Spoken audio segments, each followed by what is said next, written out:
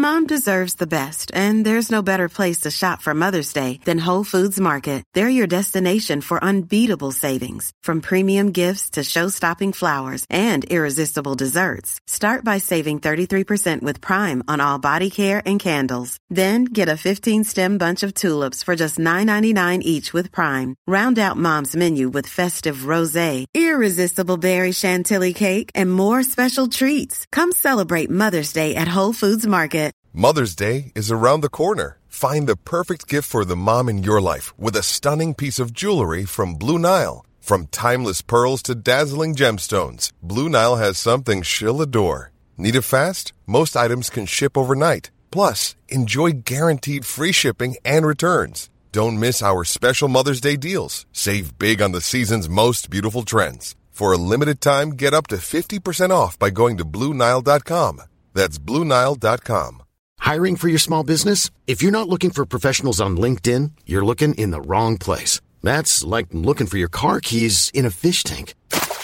LinkedIn helps you hire professionals you can't find anywhere else, even those who aren't actively searching for a new job but might be open to the perfect role. In a given month, over 70% of LinkedIn users don't even visit other leading job sites. So start looking in the right place. With LinkedIn, you can hire professionals like a professional. Post your free job on linkedin.com/people today.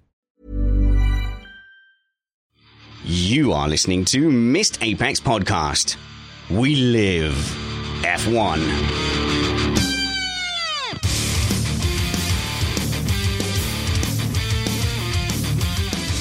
Welcome to Missed Apex Podcast. I'm your host, Richard Spanners Ready, and I'm joined by Matt Two Rumpets. Well, hello there, Matt. It's race weekend. It is, and I'm so excited. At last, we have completely meaningless things to argue passionately about. Again, I can tell you my family is relieved. I had forgotten that feeling had gone away, that one of passion and anger when there is an argument, and then in your head, you put together a perfectly reasonable case, and you either tweet it or put it in a chat group, and someone goes, "No, you moron, how could you possibly think that? It was clearly the other thing." And you're like, "You are my mortal enemy now." But it's because of our shared love of F1. And I think my heart has just been pounding since 2 p.m. Yeah, well, they certainly gave us a lot to try and fit into a single Imperial hour, didn't they? Oh, yeah. And unfortunately, that is the policy. Now that we're back in the on-season, Missed Apex Podcast is a strict 1 hour, Matt. So I'm going to need you to keep me to that. Well, you know, I'm always excellent when it comes to maintaining track of the time. We are an independent podcast produced in the podcasting shed with the kind permission of our better halves. We aim to bring you your race review before your Monday morning commute, and I hope it's a good one. It's the first Missed Apex podcast back in your ears. We might be wrong, but we're first.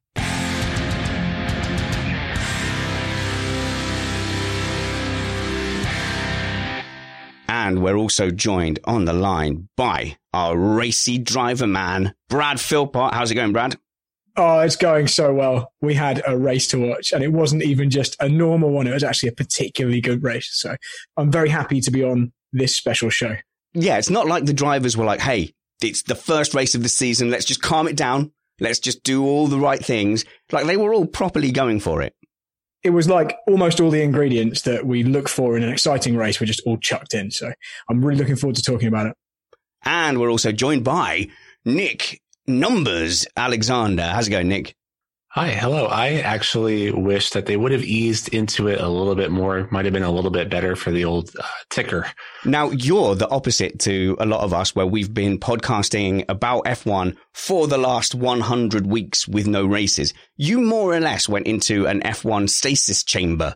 So the last thing you knew, like Lewis Hamilton had picked up his world championship, Ferrari were still looking fairly quick, and then you've just opened up into the new F1 bubble, like Jennifer Lawrence in Passenger going, "Oh, what's going on? Who's this handsome man?"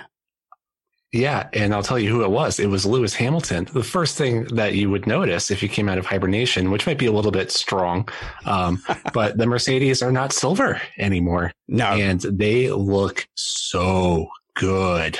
So good. Obviously, there's some great reasons behind that, which is their pledge to increase diversity at their organization. They've put their hands up and said that is something, an area we're lacking in, and we're going to move forward to fix it. The upshot is you get a super cool livery. Brad, base black for that Mercedes. It made it pop along with Lewis Hamilton's helmet as well. I wasn't quite ready for how that was going to look on track. Yeah, so two things. Normally, I don't really get too involved in caring about what the cars look like in terms of their livery. I don't mind that much. And the other thing is I normally hate helmets which match the car. I think it makes the driver blend in too much, a little bit like the Racing Point helmets are, where they're pink and the car's pink. But that Mercedes and Hamilton combination looks super cool, didn't it?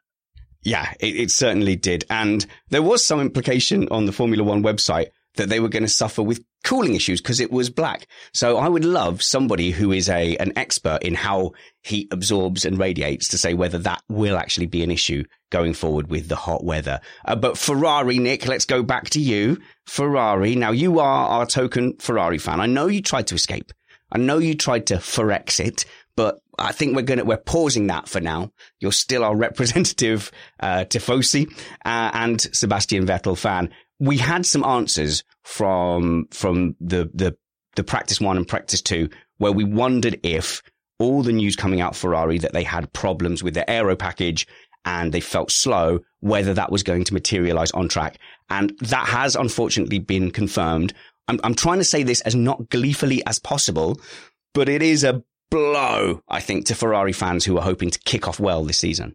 Yeah, I mean, well, we haven't gotten to the result of the race, which actually was better than anyone could ever imagine. But I think it just goes to show what a crazy year 2020 is. I feel like this whole race weekend has been like a microcosm. I mean, it feels like so Leclerc, on the second step on the podium when, just yesterday, he, barely made it out of Q2. And, however, when we had our last race, they were clearly the second best team and now they're probably the fifth best team. And I mean, Brazil, was in Abu Dhabi and all that stuff wasn't really that long ago. And it seems like just absolutely ancient history now. No. And the chat room are picking us up on that. We didn't not notice that Leclerc finished second, but we're going through the weekend in kind of the order we experienced it.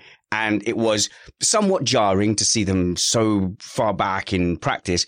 And I think, Matt, everyone had that sort of feeling of, oh, well, perhaps they're sandbagging, perhaps this is some change in tactic. But when it got to the business end of qualifying, it really did show up that there's something missing. I know Austria's a real power dependent track as well.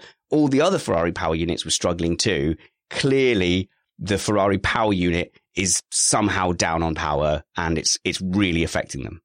Well, as many people may know, not that we talk about it much on the show, but there was that whole settlement with the FIA thing. What are you on about? And it was clear from, I guess, well, looking backwards, you could go back to, what was it, Mexico, and see that they were beginning to struggle with pace where before they definitively had an advantage.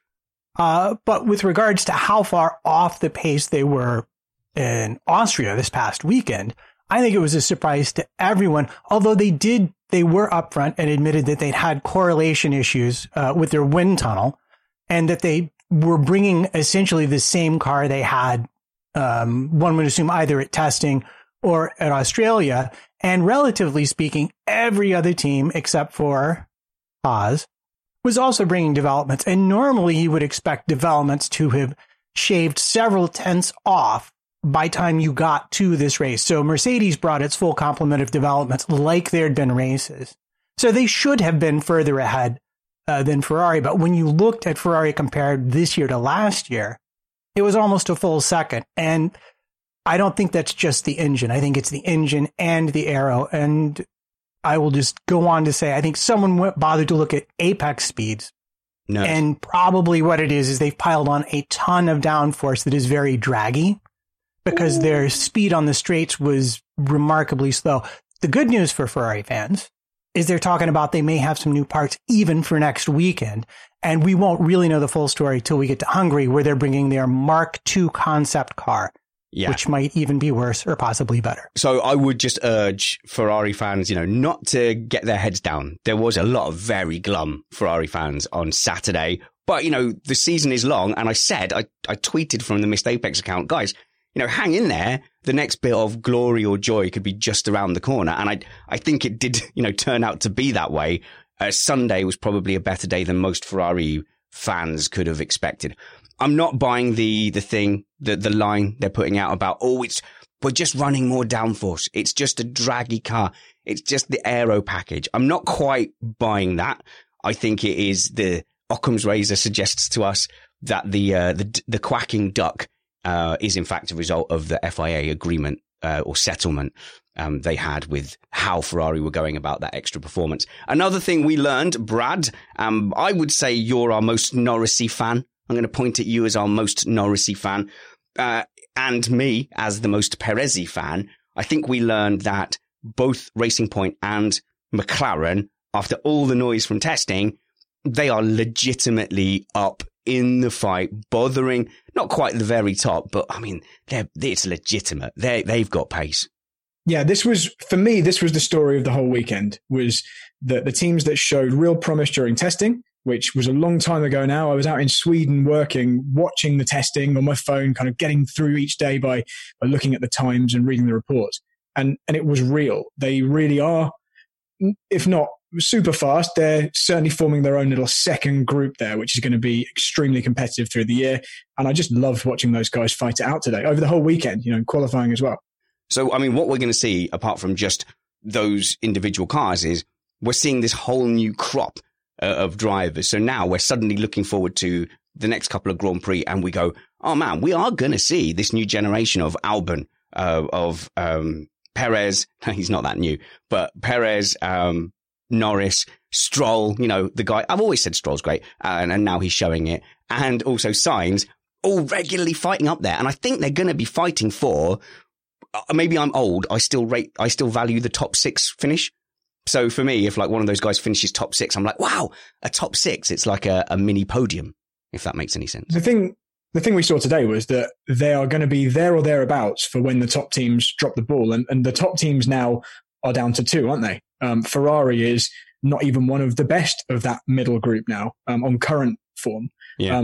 The final result notwithstanding, Ferrari did exactly what I'm talking about. They happened to be there to pick up the pieces when the guys at the front dropped the ball. So it's going to be an intense fight between 3 or 4 of those teams, especially once we start moving to different tracks and different circuits favor different types of car.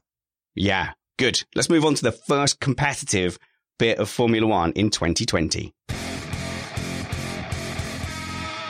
And that, of course, was qualifying. Now, a little bit controversial in that Lewis Hamilton had a lap deleted, his first lap. And then on the second lap in Q3, ended up getting caught behind Valtteri Bottas. And Valtteri Bottas went off the track.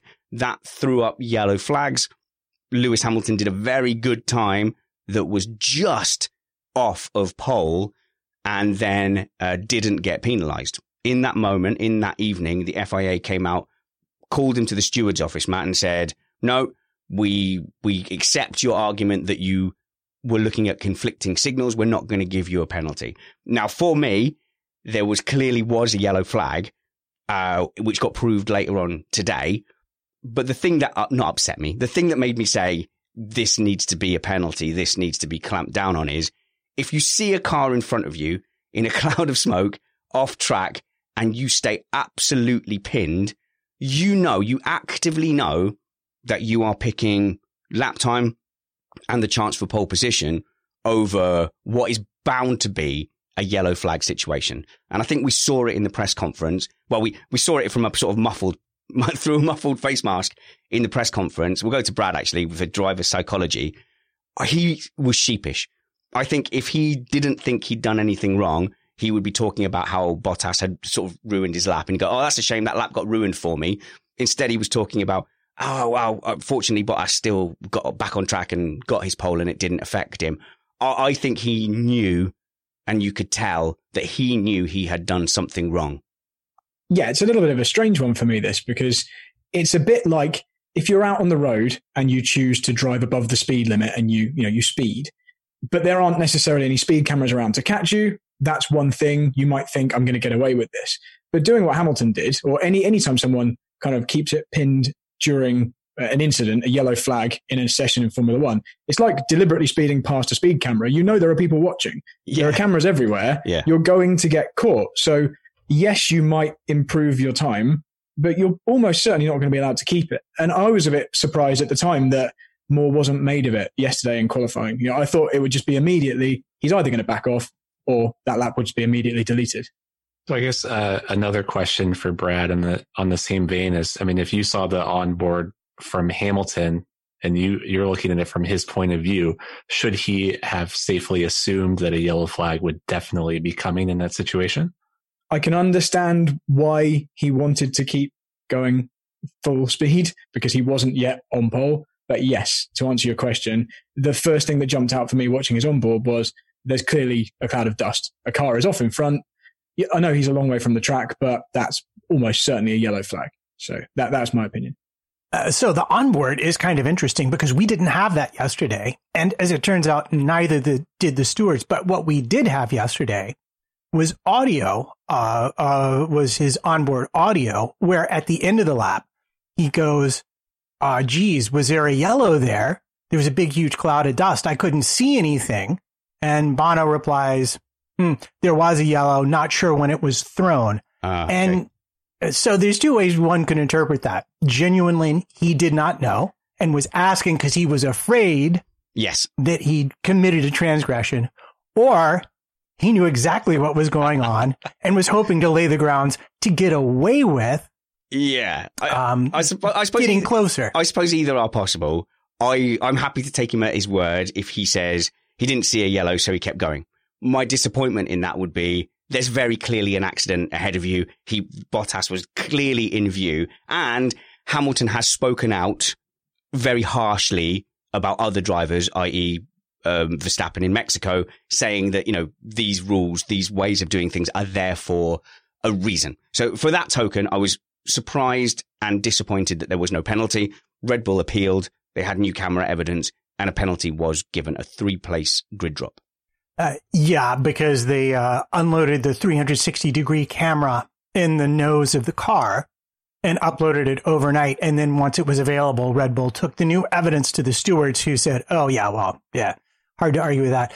That said, I do want to ask Brad, because I've seen it put forward as a defense of Hamilton's position. Would you have been able to tell by the amount of dust in the air that it was clearly somebody off in the gravel trap versus someone who had maybe gotten 2 wheels into the gravel trap and chucked up a bunch of storm? I'll add to that question, Brad. So I watch the junior series every now and then, and it occurs to me that they will happily keep it pinned through a cloud of dust, blind. Is that just because, you know, they're kids?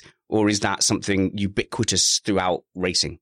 I think there's a little of both there. Just to answer Matt's question, I think you can see quite clearly, there's very good visibility at this part of the track. In fact, this whole track, it's quite a clear vista out in front of you. And I think Hamilton would have been aware of, you know, roughly who was in front of him on the road. And you can see that car moving through the gravel where the dust is coming from. It's not like there was a giant cloud of dust across the racing surface. It was, you know, it was off kind of half in the distance in the gravel trap. So I don't think he was doing anything dangerous. And I totally accept the argument that if the yellow hasn't been thrown yet and you can kind of technically get away with it, then and there's a chance you can, then maybe that's a good enough reason to try. So I actually think, Brad, you're the worst person to ask about this. As someone who races competitively, you are ruthless. Like, you are like someone who would always say they are fair and nice. But actually, whenever it's come down to it, you've always taken every single fraction of the rules that you can possibly take and go beyond if you didn't think you were going to be caught. And that's not an insult to you. That's just racing drivers being racing drivers. The thing I didn't like further on is that he must have seen to the left Bottas cutting grass and making his way to a 90-degree trajectory to rejoin the track. Bottas also didn't just pull over and stop. So that whole thing was a bit of a mess. Can I just pose a slightly alternate view of this situation from Hamilton's, in what might have been in Hamilton's mindset? I don't know. It certainly is something that I thought of whilst it was happening, which is that as the driver who isn't yet fastest in qualifying, trying to improve on your lap time with your teammate who is already fastest just in front of you up the road, if I see him going off, one thing that will cross my mind is, okay, mate, that's the game, is it? You're just going to allow yourself to run wide so I can't improve. I'm going to keep it pinned. And Bottas's actions of having a kind of clumsy spin on the grass and taking his time to get back on the track, and it didn't suggest to me like he was totally trying not to cause a yellow flag, put it that way. Nick. And I think I know the answer to this question, but it has been a while. But why didn't Hamilton just get out on track first then? If he, so he doesn't have to run the risk of this happening. Matt. Because the running order is alternated, you get your pick, and probably that would be, he might have actually chosen to go second for the reason of the slipstream. Yeah. Actually, would be my guess. And so it was probably Hamilton's call to do that. That said, are you saying, Brad, that Bottas pulled a Rosberg? I'm saying that one of the risks you run by going for that potentially advantageous slipstream position of running second behind your teammate, if that is what he was doing, is that if you haven't nailed the first run and your teammate has just done a better job than you on the first run, then you run the risk of your teammate or any of didn't just need to be Bottas, a Renault in front, Ricciardo might have gone off. Yeah. And then you run the risk of losing your second lap. And that's what happened. So keep an eye out for this, kids. Something that I was tracking all of last season here on Missed Apex podcast. I know you won't remember it. Feels like so long ago, was Hamilton's first Q3 run. So often Hamilton overdrives that first run in Q3, is not on pole, and then leaves himself vulnerable. And I think if Bottas drives 97% and just makes sure he keeps posting solid times where he stays on the track, he's got a chance of, it's like the tennis double fault. Lewis Hamilton is going for an ace, even on his first serve. And then when it comes to the second serve, he's not lobbing it in for safety either. He is really going flat out, all out. So watch out for that over the season. Because honestly, Nick, that's what we've seen is Lewis Hamilton does not do banker laps. Well, I just resent your analogy. I mean, if I try to bring in a baseball analogy in here, you're going to get all sorts of mad, like nobody understands. And then you bring in tennis. I'm just kidding. I understand your point entirely. But the thing with tennis is you're safe because like no one watches tennis. So I could just say, yeah, on the third glib glob, he loves the Flamagym. And everyone's like, oh yeah, they'll just nod along to seem intelligent. On to the race.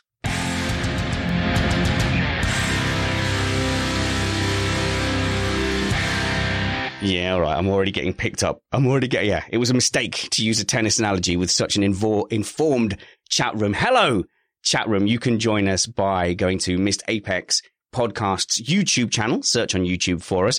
Hello to Mira, Michael, Arthnell, EJ, M, Lauren, Stuart, DJ, Mike, and Mark, Cosmos, Vermes, European, and Eric. It's a jam-packed chat room, and we're glad you're here. Thank you very much to people who've dropped something in the Euro chat. To Marcio Goncalves, very, very generous. You won €400, he says today on that race, and some more for my Bottas pole position prediction. And thank you as well to Chris Clark, who says he's just so darn excited that F1 is back. But Matt, you normally will at this point tell us where the race is won and lost, where we talk about the strategy and where the main battlegrounds were. And you're going to do that, except for I want to get us to the money ball in the first part of the show. I'm pretty sure everybody listening is dying to know our opinions on or wanting to disagree with us on the Hamilton Albon incident. I think that the battle we were all following at the beginning of the race was Hamilton's clawback from fifth to catch Bottas, with the slight hint that maybe Verstappen could be a spoiler in that. I think that's the battle everyone was watching initially. Obviously, Verstappen peeled away very early with some problems that we'll go into later. But for me, that really framed how the viewing audience was looking, and certainly how the race director was looking at that battle. We had Lewis Hamilton clearing the field, eventually getting to seventh place, some 7 seconds behind. Yeah, well, the 7 seconds behind was really due to Albon, who did a very nice job of becoming a mobile chicane and protecting Verstappen's place ahead of him in the order. And this was the strategy that Mercedes would have employed had a certain driver not gotten himself a 3-place grid penalty for ignoring yellow flags in his qualifying 3 session. Since you noted the Albon spoiler, the Albon cork in the bottle, 2 really, really robust defenses of Hamilton. So I think we were a bit critical that he was a little bit passive, maybe last season. This season, it looks like so far in 100% of races in 2020, he's been super aggressive towards world champions because he ran him out wide. In fact, Brad, we'll go to you. He ran him out wide on that first lap. Lap 1, it's, a little bit different, and they're allowed to go off in that area. But Albon had no problems just going fully out to the edge of the racing line and make Hamilton go off. And I believe that happened behind as well. I think Sainz ran Vettel off too. And then I think on the next lap as well. So, seeing Albon there going, nope, no, I'm doing it. Yeah, it's quite encouraging, isn't it? At least if he doesn't have the outright pace of Verstappen, which I don't expect many people do, it's good to see that he's exploiting the other areas of being a driver, which is, things like that. Being aggressive, but, keeping it clean and, throughout the majority of the race, not having any incidents and being there when it counts nearest the end. And that's especially true in a car that's as difficult to drive as this Red Bull appears to be. I mean, did you know that they were actually a skosh slower this year than last year at the same track? Well, do you know what? Do we take that diversion now, Matt? Do you have that table to hand of who had gained and lost time from 2019? I don't entirely have it to mind, but I think it was 0.038. Verstappen was slower this year than last year in qualifying. And that was from Twitter. Was it Philip Horton? I don't remember off the top of my head. I'm sure the chat room will correct us, but I mean, the spoiler on that is basically all the Ferrari power units were down. Ferrari were really down on 2019, but also down on 2018 as well.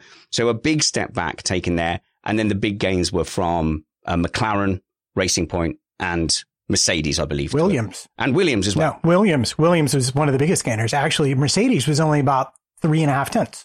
Well, I mean, that's remarkable. Good for Williams. So this battle then, as they eased past, eventually got past Albon on that third DRS, on that third or seventh DRS zone, got past, was 7 seconds behind Bottas.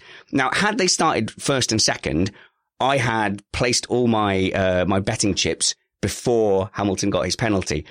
My thinking was, Lewis Hamilton has done this to Bottas a number of times. He's got right up behind. He's harassed and harried from that kind of 0.4 to 0.7 range and made Bottas use his tyres. So we kind of know that Hamilton is better at saving that early stint tyre than Bottas is, and is generally faster on the softer tyre at the beginning of races.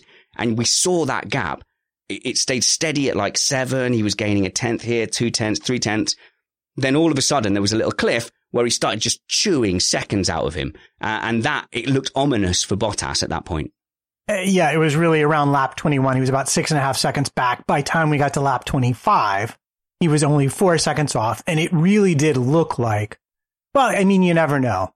Is Bottas saying, oh, I'm going to save my tires? Is Lewis giving it everything he has? Is Lewis just faster in race pace than Bottas? Yeah, probably a little bit. Is it a combination of those? Yeah, most likely. But it was getting interesting because you were also very much into Pirelli's predicted pit stop window at that point for the soft tire. It was 24 to 28 was the pit stop window they had predicted for runners on the soft tires. And the thing is, the advantage Hamilton had was he had clean air that he was running into, whereas normally Bottas could actually be a little bit slow and cause trouble for him by trying to overheat his car, generating dirty air, but still staying just far enough ahead that he couldn't get by with DRS. Okay, but I have the suspicion that Hamilton could have kept going. There was no hint that his tyres were going off. And what we've seen time and time again with these two battling is Hamilton will complain about his tyres as much as anyone. Bottas will complain also. He'll get told to come in, bolt on the medium or the hard, and then Hamilton will go, do you know what, I'm fine, and just do another 20 laps. And then come the end of the race, he's got a set of mediums that are 15 laps newer and fresher. And that was always going to be his plan of attack today until the safety car. Yeah, well, if things worked out as traditionally they do, Bottas had first call on pit strategy. Yeah. As Lewis got into undercut range, which would have been probably around 2-ish seconds, 1.5, 2 seconds, maybe 2.5 seconds. they would have given Bottas the option to pit, and he probably would have taken it. And then it would have been on Hamilton to either come in the following lap and continue the battle or to try going longer. Now, one of the reasons they had this luxury was the fact that Max Verstappen's car stopped working so early in the race. He was on the medium tire between Hamilton and Bottas. And if he had stayed in there, it could have been a very interesting, it would have been interesting. Different tire strategies. Possibly I like to talk about tires. It would have been an incredibly interesting thing to see that evolve, how Mercedes dealt with that, whether they covered off Verstappen with Hamilton behind, which they might have pitted him early to try and undercut Verstappen and get him ahead. That would have probably given Bottas the win without much help, or whether Verstappen was going to be able to catch back up to Bottas and put him under pressure and get him off track sooner, and then try and go long and keep Lewis at bay as his tires went off. Because there would have been a 4 or 5 lap offset between the two of them if they both were managing their tires correctly. I mean, we can only talk about the race that wasn't the race that would have happened without the safety car so much. But yeah, I think it was reasonable to say Lewis would probably go 5, 6, 7 laps further. Obviously would get behind in that time, as long as the cars were out of his pit window, which I think they definitely were. The cars were a long way back behind them. I think that he'd come out on his slightly fresher mediums and start chewing him in. However, was not to be, and they both come out on hards with the first safety car, and both disappear very quickly ahead of the pack. And now here's where Nick, as a Ferrari man, comes into his own. You must have been very pleased with the team orders coming from. You're like, good. There is order coming from the Mercedes pit wall. I like this. I thought my Ferrari exit was complete. No, have you filled in Form 729, the official? Have you reached a new agreement with Red Bull fans? No. I think you're still officially... I believe so. I mean, you saw what an absolutely disappointing result it was for Red Bull today. So I think, if anything, it just proves my curse. Yeah, you are indeed cursed. But look, this situation, we've got Lewis Hamilton behind his teammate. In theory, no team orders whatsoever, hanging off the back of him. Suddenly they start bringing through these team instructions like, hey, actually, I know you're pushing hard, but we were thinking about maybe turning it down a scooching that engine mode down a bit. Yeah, I mean, normally I'm a pretty cynical person. I'm not even cynical, or just can't imagine kind of more of the strategy that goes into saying that kind of thing. But maybe because I've been gone for so long, I've lost my edge a little bit. But it seemed like all the radio messages from Mercedes today were legitimate panic. This time. Yeah. I don't know if you guys got the same impression. Right about the time James got on the radio, I was like, okay, this isn't just about protecting a 1-2. No. Matt. Well, you say that. And interesting to note that Lewis actually wanted to go onto the medium tire at the first safety car, and they did not let him do that. And then he was on the radio, as you have pointed out, saying, hey, I know I've got only so many laps of super mega engine power. I want to use them all now. And they were like, I don't think so. We're going to be turning them down. And then I think this is crucial. Another lap or two later, you hear Mercedes engineer radio, I think, to Bottas to use the chassis fail 2-1. Yeah. 2-1. Oh, code. Summers pointed this out. 2-1. Oh, I like that. So it's like multi-21. They were basically saying, look, guys, we've got to bring this home. And Vermins in the chat says Mercedes wanted to ensure the 1-2, the bosses were there. And that's the immediate impression I got. They were, I'm not saying that any of the other issues were invented, but certainly having Stroll have that issue with the sensor gave them, and the fact they'd said that to the drivers, gave them a legitimate way to go, how can we slow them down? Stay off the curbs, guys. That'll slow them down a bit. That'll make them a bit less competitive. Engine modes have got to come down. They did everything but say, bring it home in formation, and Mercedes 1-2 is great for us. And that's not even against Lewis Hamilton. In their head, they're going, yeah, Lewis is probably going to get Valtteri over the course of the season. Let's not wreck this. Valtteri was on pole.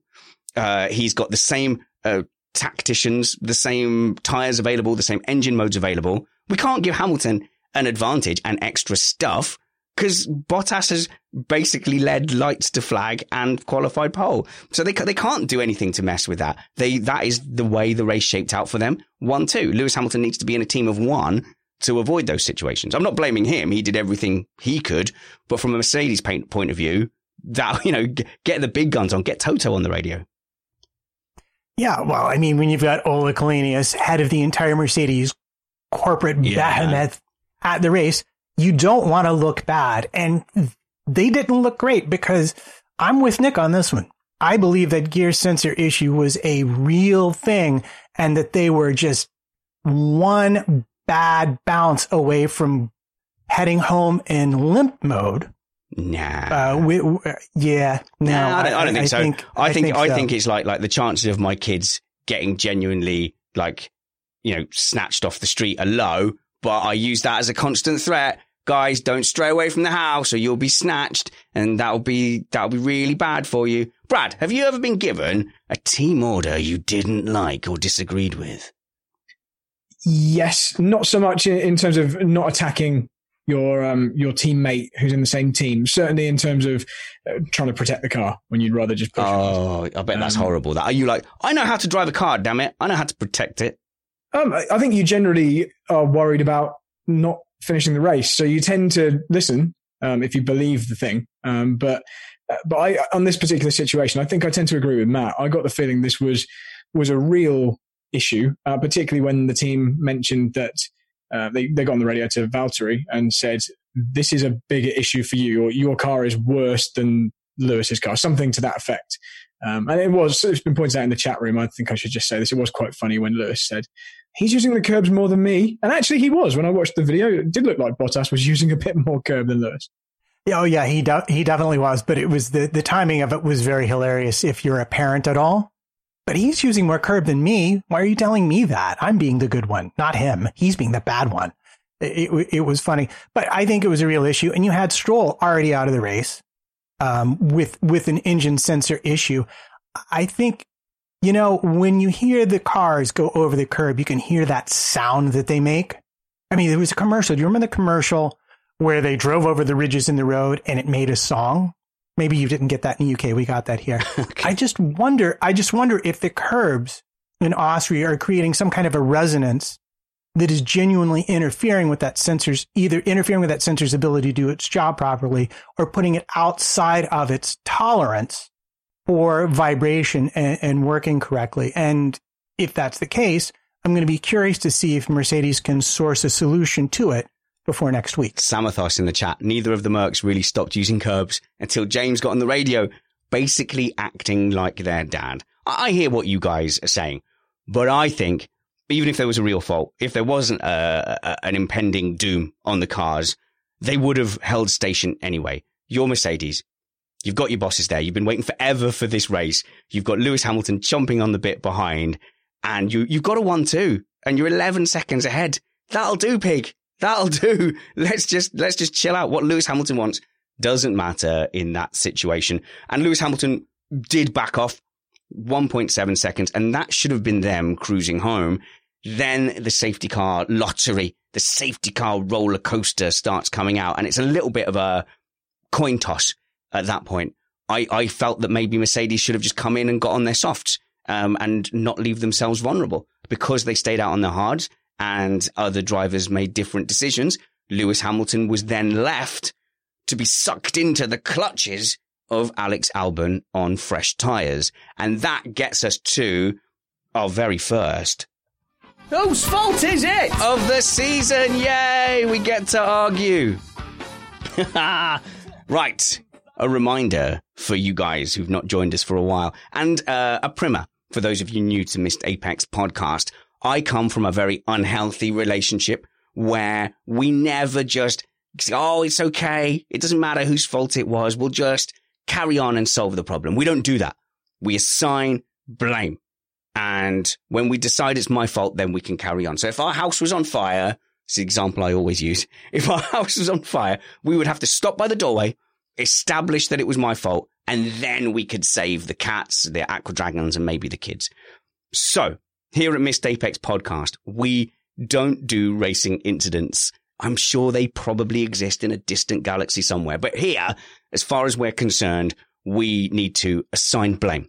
So whilst the panelists will pick a position based on the way they feel and the way they think the incident went down, I don't let them just resort to it was a racing incident, which generally leads them to double down in the position that they initially found themselves. We turn moderates into radicals. That's right. We're like a Facebook group radicalizing people to extreme and unreasonable views, and we're sticking to that. So, Albon versus Lewis Hamilton. Whose fault was it? Nick Alexander will give you the first cast of the die. And I think we need to remind everyone that, we're not all going to agree. We want to have a debate. So I am going to go ahead and blame Albon for trying to pass too soon and not being more patient, even though that's probably just not correct. That's just what I'm going to go with. Okay, so what ended up... Let's describe that situation to start with. So Albon's basically got the run on him. Hamilton's a bit of a sitting duck. He's defending reasonably hard. Albon wants to overtake. Hamilton picks the inside line. Albon is forced around the outside.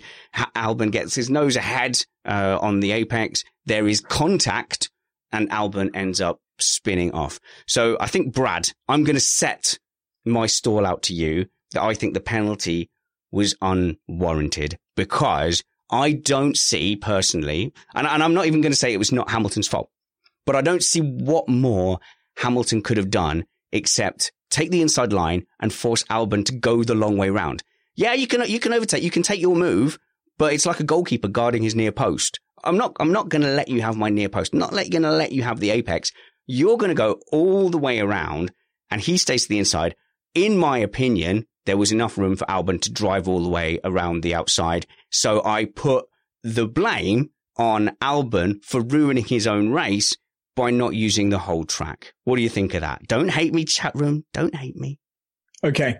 So there are a few elements to this, and I want to be careful to make sure I argue my point, what I think is my point, correctly. And I don't want to leave you any of my goal open so you can sneak around my outside. I'm getting booed, so I think you're all right, to be honest. So first off, I personally don't think it was particularly sensible from either of those drivers to make the decisions they made. So I'm going to try and explain this fully, and I'm going to try not to hog the mic. But I think Albon had more than enough performance advantage to wait for a very clear opportunity. And by that, I mean, it's quite easy to get a run out of turn 3, out of the tight hairpin, that's good enough that you're well clear by the time you get to turn 4, and there is no risk of having to go around the outside of any other feisty drivers. So I believe he had long enough left in the race that he could have chosen, a different lap, a different moment to make his move. So that's the first thing. But he was also perfectly entitled to make that move. From Hamilton's point of view, I think it was probably unwise for him to fight a car which was clearly a lot faster and at some point was going to come through because of that tyre advantage. And if I had been Hamilton in that position, what I like to think I would have done is actually easily allow Albon through, not fight him, and then hope that he catches up with Bottas, which I'm sure he would have done, and then use that as an opportunity to spring past both of them, or maybe they clash, and either still come second or maybe take the win. So that's my overview to begin with. Sure. I'll disagree with you immediately. Sorry. I haven't even argued my point. I know. But fundamentally on that point, I don't think Hamilton was fighting that hard. I don't think he was like trying to run him all the way to the track, Verstappen, Leclerc style. I think he was just making him go the long way round.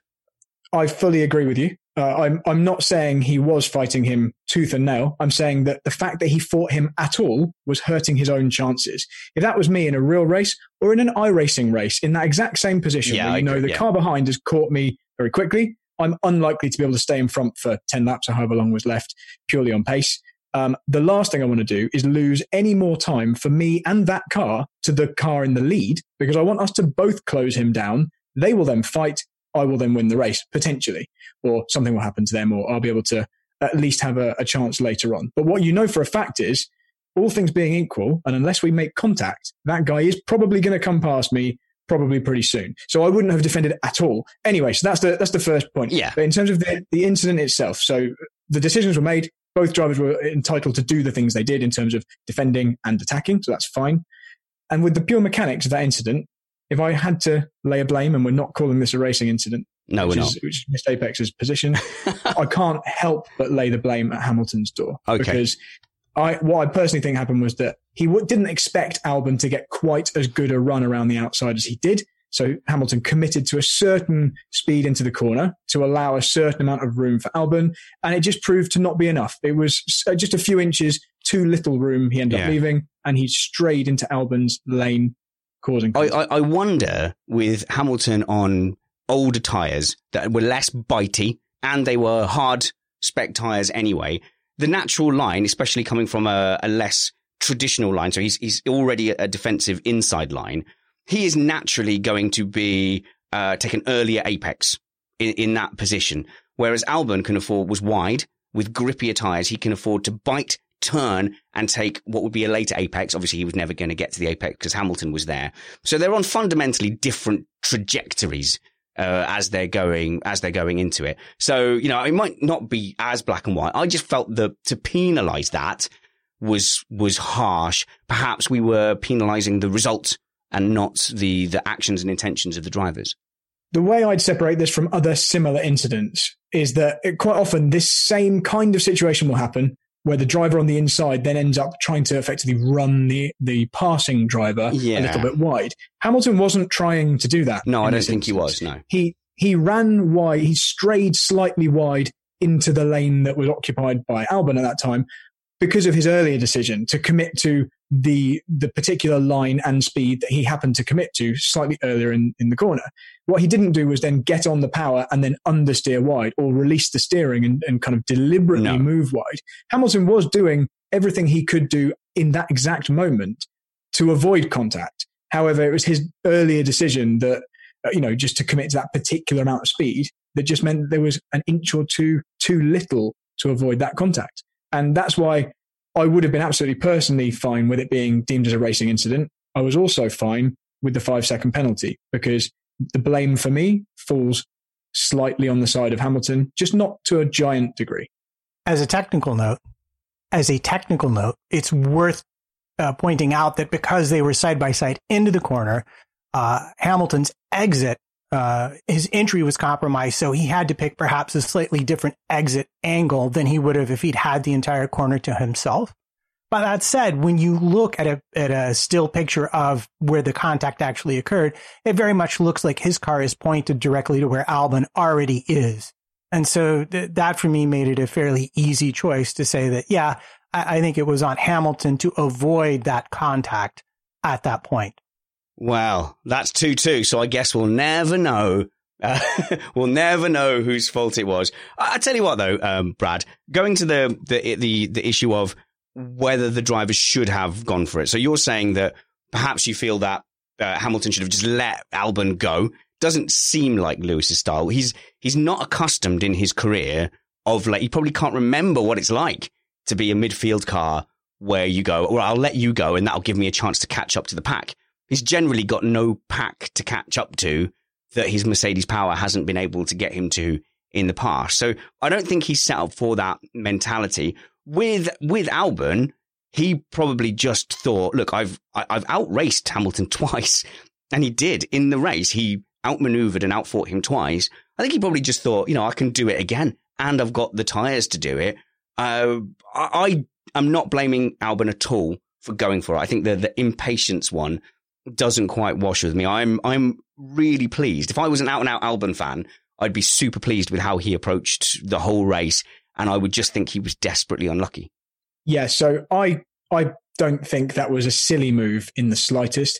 I think you run that exact same move 10 times with various different opponents, and generally maybe 6 out of 10 times it actually gets pulled off okay because it had such a significant tyre advantage. And I think when you factor into that the driver he was against, Lewis Hamilton, one of the best of all time, if not the best of all time, you'd expect if you can race hard with anyone, it's going to be that guy. He's always fair. Lewis doesn't deliberately hit people. And so I think Albon took a very good calculated risk in going around the outside of that particular driver. I just think on this particular occasion, Lewis just got it very slightly wrong. And that was all it took to have big consequences. But from Albon's point of view, he needed to make hay. Bottas was a little bit up the road. He had limited laps remaining, and he wanted to go for that win. That soft tyre advantage doesn't last forever. Yeah. And that's a good point. Like, they would have been aware that soft tyre advantage was probably, 4 or 5 laps, 4 or 5 laps at best. Now, we can't really roll back and go towards the presumed midfield or go back beyond Mercedes without talking about the race winner and what this means for Valtteri Bottas. Now, I know a lot of people are going to get carried away, talk about porridge and Valtteri 7.0 or whatever iteration we're up to now. I didn't note whether or not he had a beard or not a beard because of the COVID covering, so I don't know. Did he have one, Brad? I don't think he had a beard. Well, okay. I'm happy to be proven wrong. So beardless, that's the way to go because correlation always equals causation. So no beard and win, therefore always shave Bottas. But look, Bottas was maximum Bottas today. And I have got massive admiration for how Bottas-y Bottas is. Am I making sense or do I sound like I'm ill? Bottas is consistently Bottas. So, like we said earlier with the qualifying, he's able to go. Nick, you're laughing at me. Sorry. It's the Bottasity of the thing. It's the whole, it's the Bottasity. It's shocking. But he, in qualifying, he has that attitude of just get those laps in, do what you're going to do. In the race today, he was on pole. He held Lewis off when he had to hold him off. And he has got, if Mercedes are the dominant car, he has got a chance of pulling off a 2016 by just putting these kind of results in enough. And then maybe a mechanical issue goes Hamilton's way rather than against him. And all of a sudden, you can make up 4 race results worth of 7 points, between the 1-2s, and get yourself a Rosberg 2016 title. I'm not exaggerating. It is game on, Nick. Right. And, as a recovering Ferrari-aholic and new Red Bull fan, I don't think I would even be mad if that's the season that we got this year. If we got the 2016 season all over again and got to watch that battle go back and forth, I think it could be quite exciting. Yeah, but Matt, what I'm trying to make clear is that I don't think it's because Bottas has suddenly become a better driver. But if we're in the circumstances where there's very little competition to Mercedes and it's a straight out fight between Hamilton and Bottas can Rosberg this. That is the only situation, in fact, where Bottas could Rosberg this, is if they have as dominant a package as they appear to have. There's never been a faster or easier way to start your weight loss journey than with PlushCare. PlushCare accepts most insurance plans and gives you online access to board-certified physicians who can prescribe FDA-approved weight loss medications like Wegovy and Zepbound for those who qualify. Take charge of your health and speak with a board-certified physician about a weight loss plan that's right for you. Get started today at plushcare.com/weight-loss. That's plushcare.com/weight-loss. plushcare.com/weight-loss. Quality sleep is essential. That's why the Sleep Number Smart Bed is designed for your ever-evolving sleep needs. Need a bed that's firmer or softer on either side? Helps you sleep at a comfortable temperature? Sleep Number Smart Beds let you individualize your comfort, so you sleep better together. J.D. Power ranks Sleep Number number 1 in customer satisfaction with mattresses purchased in-store. And now, save 40% on the Sleep Number Limited Edition Smart Bed for a limited time. For J.D. Power 2023 award information, visit jdpower.com/awards. Only at Sleep Number stores or sleepnumber.com. Millions of people have lost weight with personalized plans from Noom. Like Evan, who can't stand salads and still lost 50 pounds. Salads generally for most people are the easy button, right? For me, that wasn't an option. I never really was a salad guy. That's just not who I am. But Noom worked for me. Get your personalized plan today at Noom.com. Real Noom user compensated to provide their story. In 4 weeks, the typical Noom user can expect to lose 1 to 2 pounds per week. Individual results may vary. Yeah, and it's worth noting that thanks to the penalty that he picked up and finishing 4th, I believe Bottas now has a 13-point lead over Hamilton in the Drivers' Championship at the moment. And it's also worth noting that this has been generally not Mercedes' favorite track, but Hamilton has not done particularly well at this track, even when Mercedes has had their chances. So this is maybe not the way he would really have preferred to have started the championship and is chasing down of number 7, I think. Yeah. So look, I think Bottas has got a chance, but we can't get carried away. We just have to acknowledge that he did everything he could. Like, we are so hard on Bottas because Hamilton's his teammate. He qualified pole. He was in the lead from the lights, and he was in the lead all the way throughout the race. And he picked up a great victory at the beginning of the season. But he did this last season as well. He won in Australia too. So don't get carried away. But look, lad's got a chance. I think he's quick. He's certainly a good racer. He's got the head to do it. And if he can keep putting Hamilton in difficult positions, anything's possible. Especially in a season that may not be 21 races.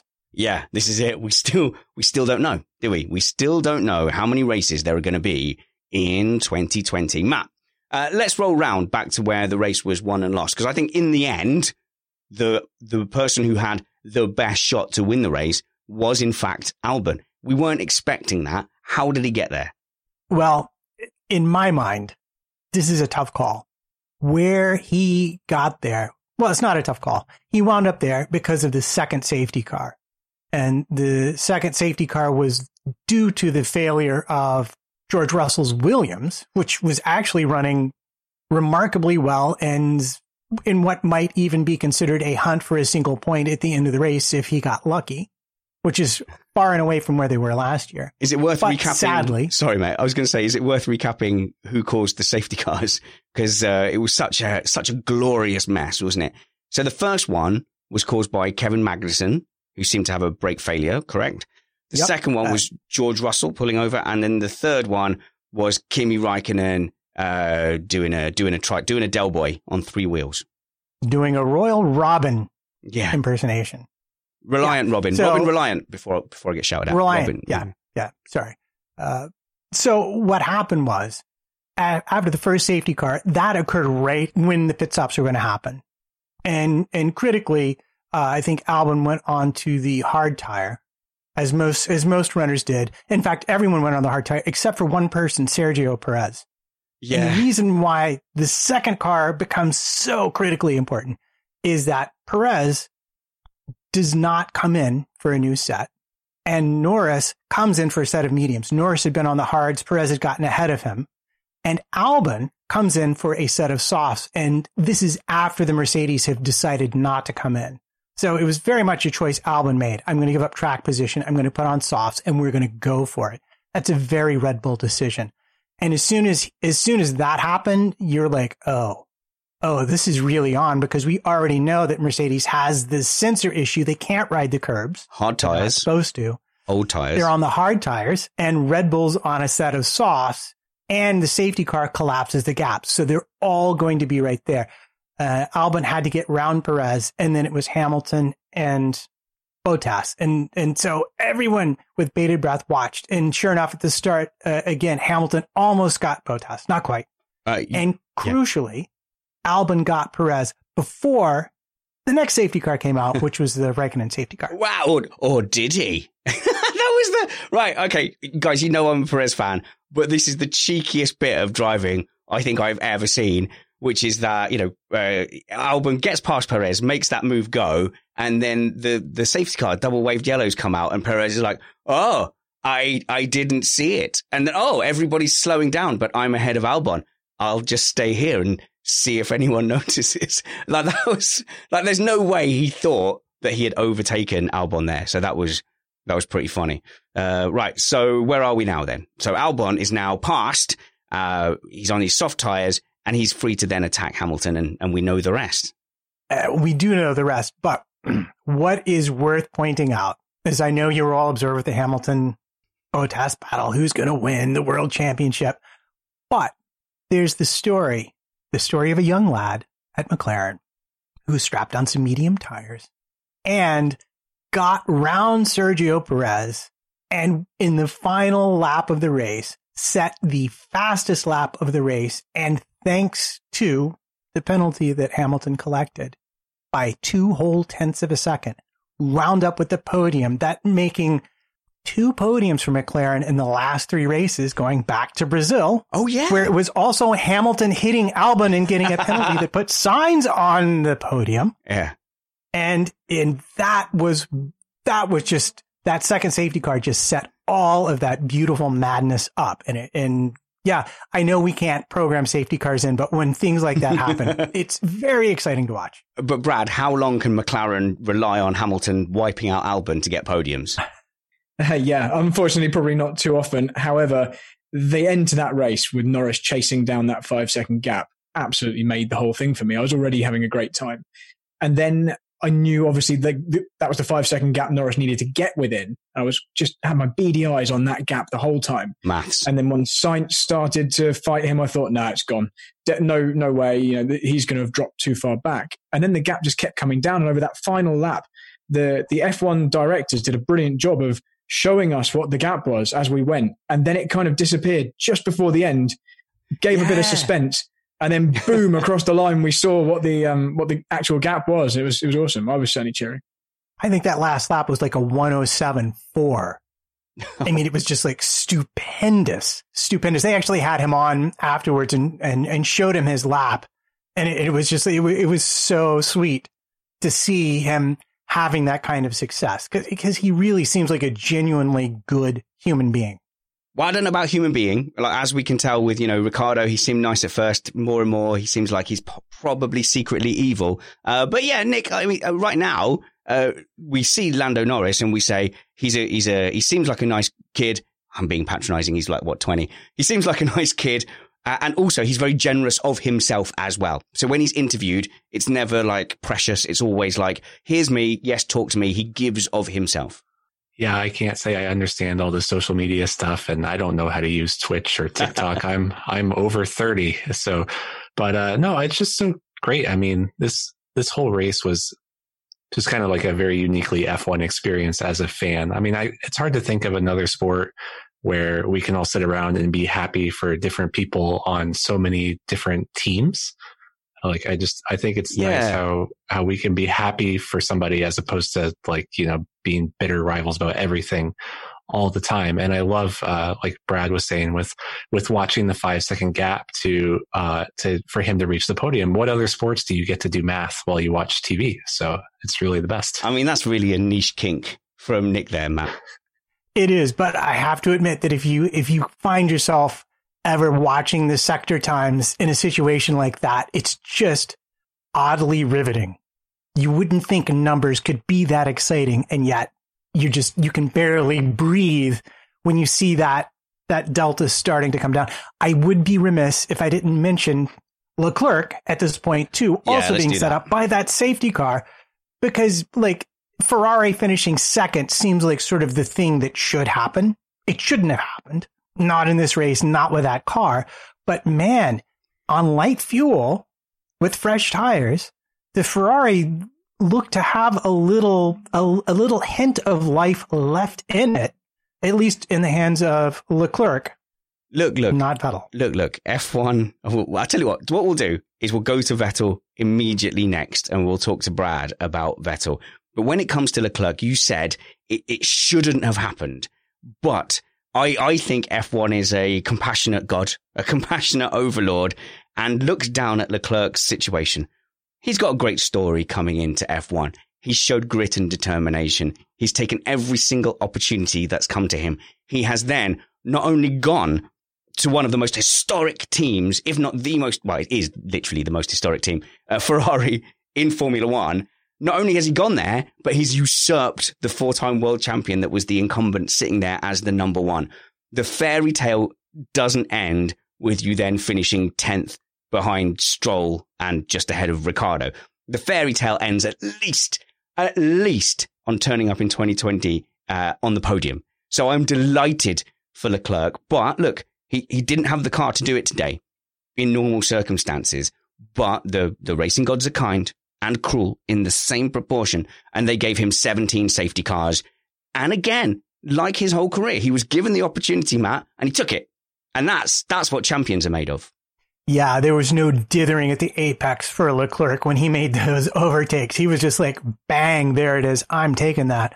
And again, as a Ferrari fan, you look at those overtakes and you're like, okay, maybe if I'm lucky, maybe there's a hint of a competitive car down the road hiding in that chassis. I don't think we'll see. I don't think Ferrari fans, pointing at you, Nick, I don't think, Nick, don't lose hope. All right?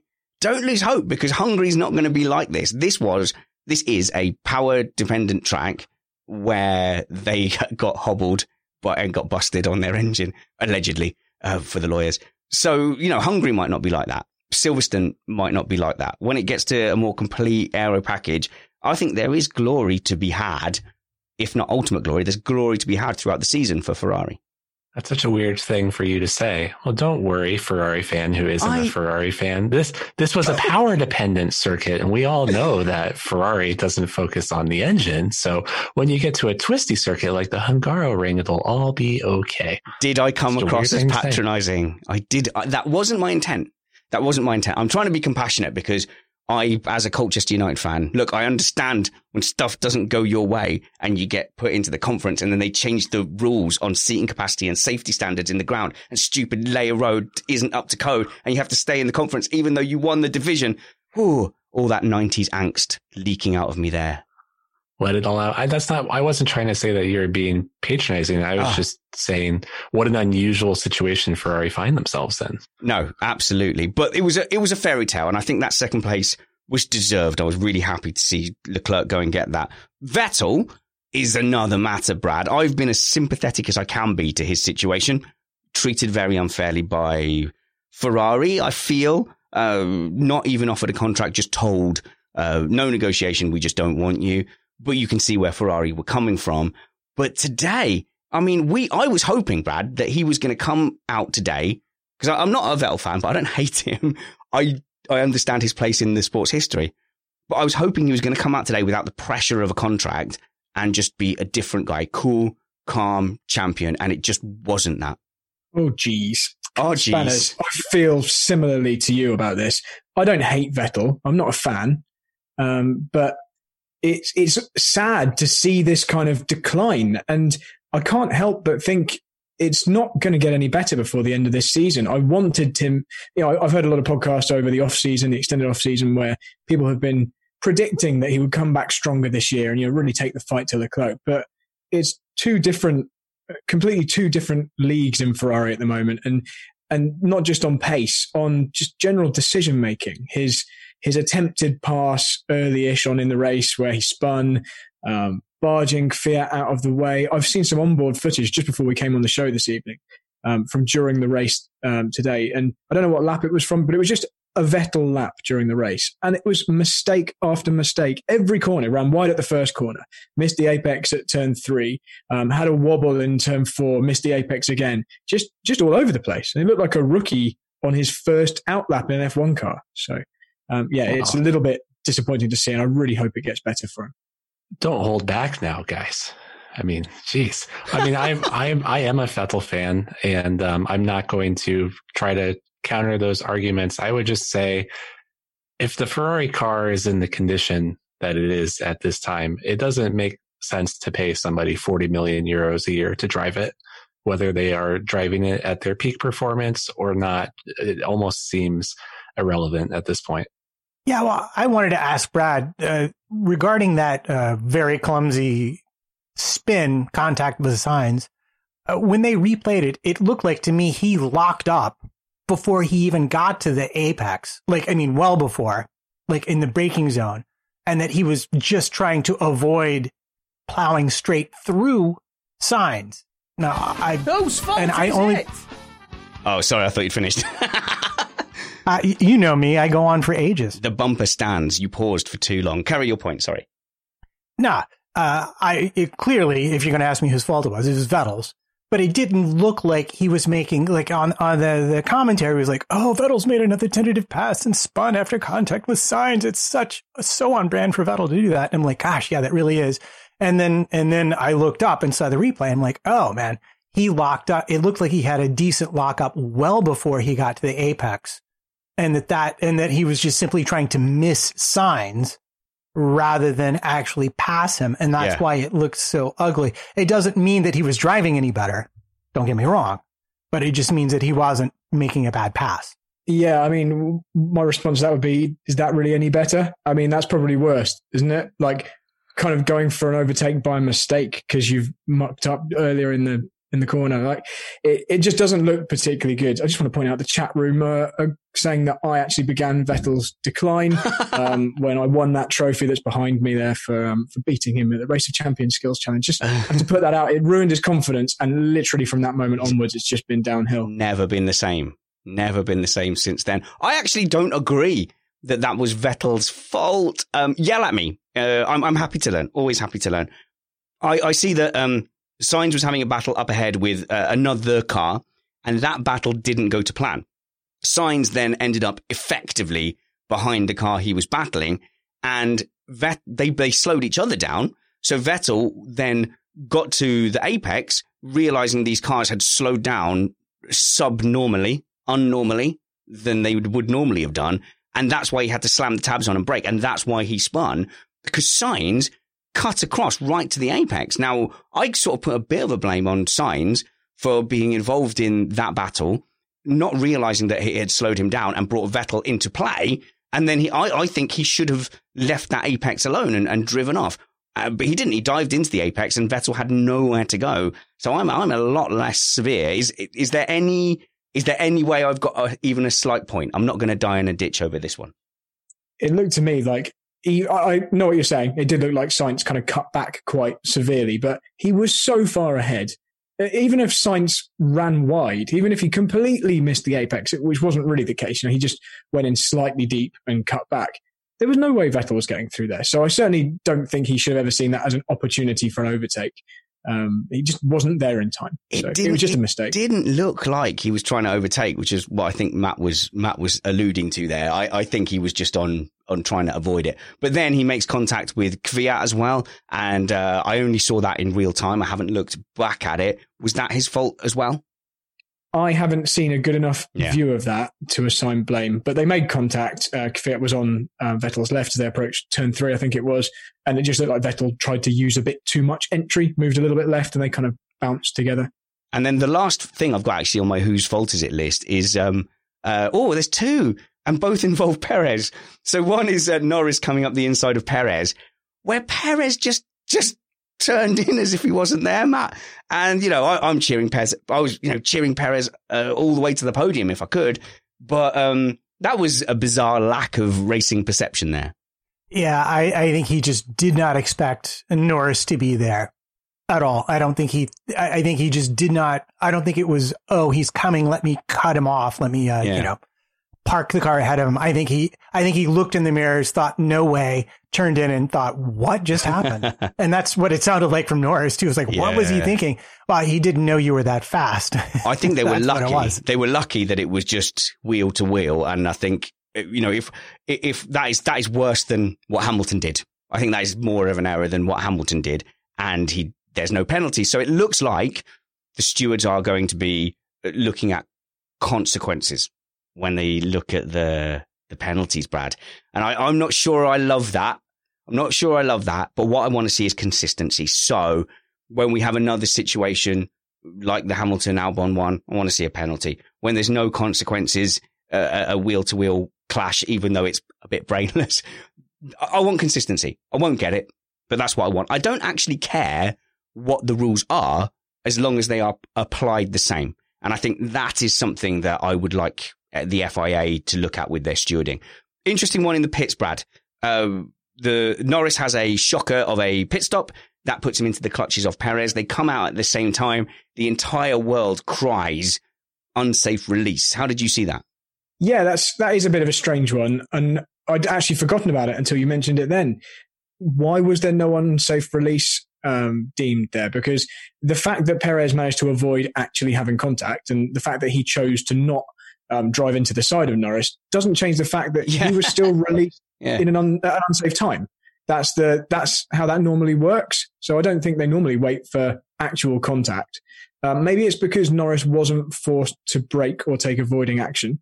Maybe because Perez did all of the avoidance himself, they kind of swept that one under the carpet. But as far as I can tell, normally that's penalised.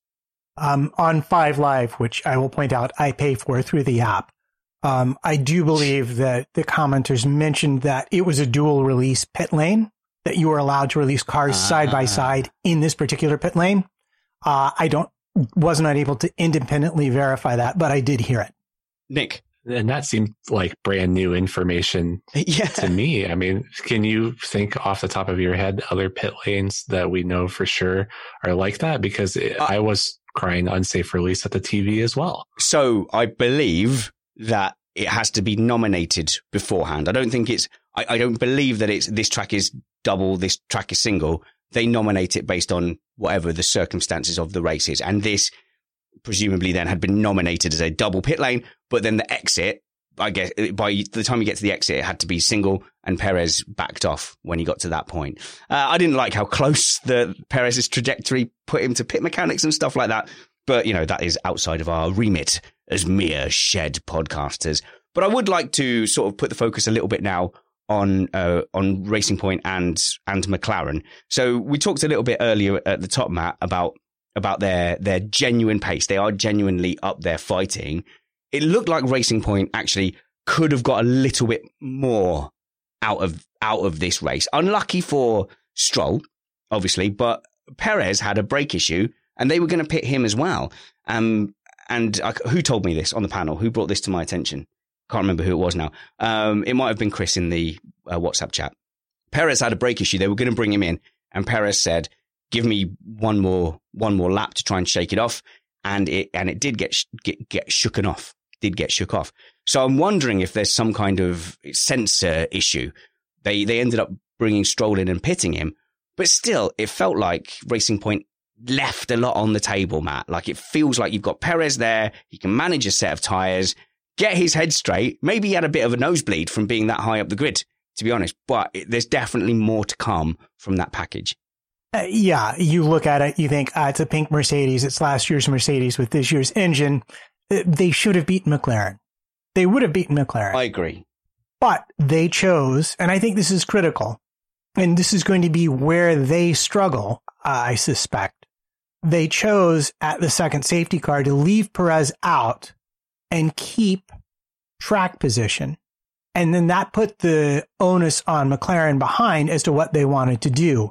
And since they were on the hard tires, it was really a no-brainer to bring in Norris, give him a fresh set of boots, and say, okay, now you have 20 lap younger tires than or 19. I don't know. I'm sure they'd done a few laps. I'm not sure they were brand new tires. Now you have basically brand new tires compared to Perez. It's only a matter of time.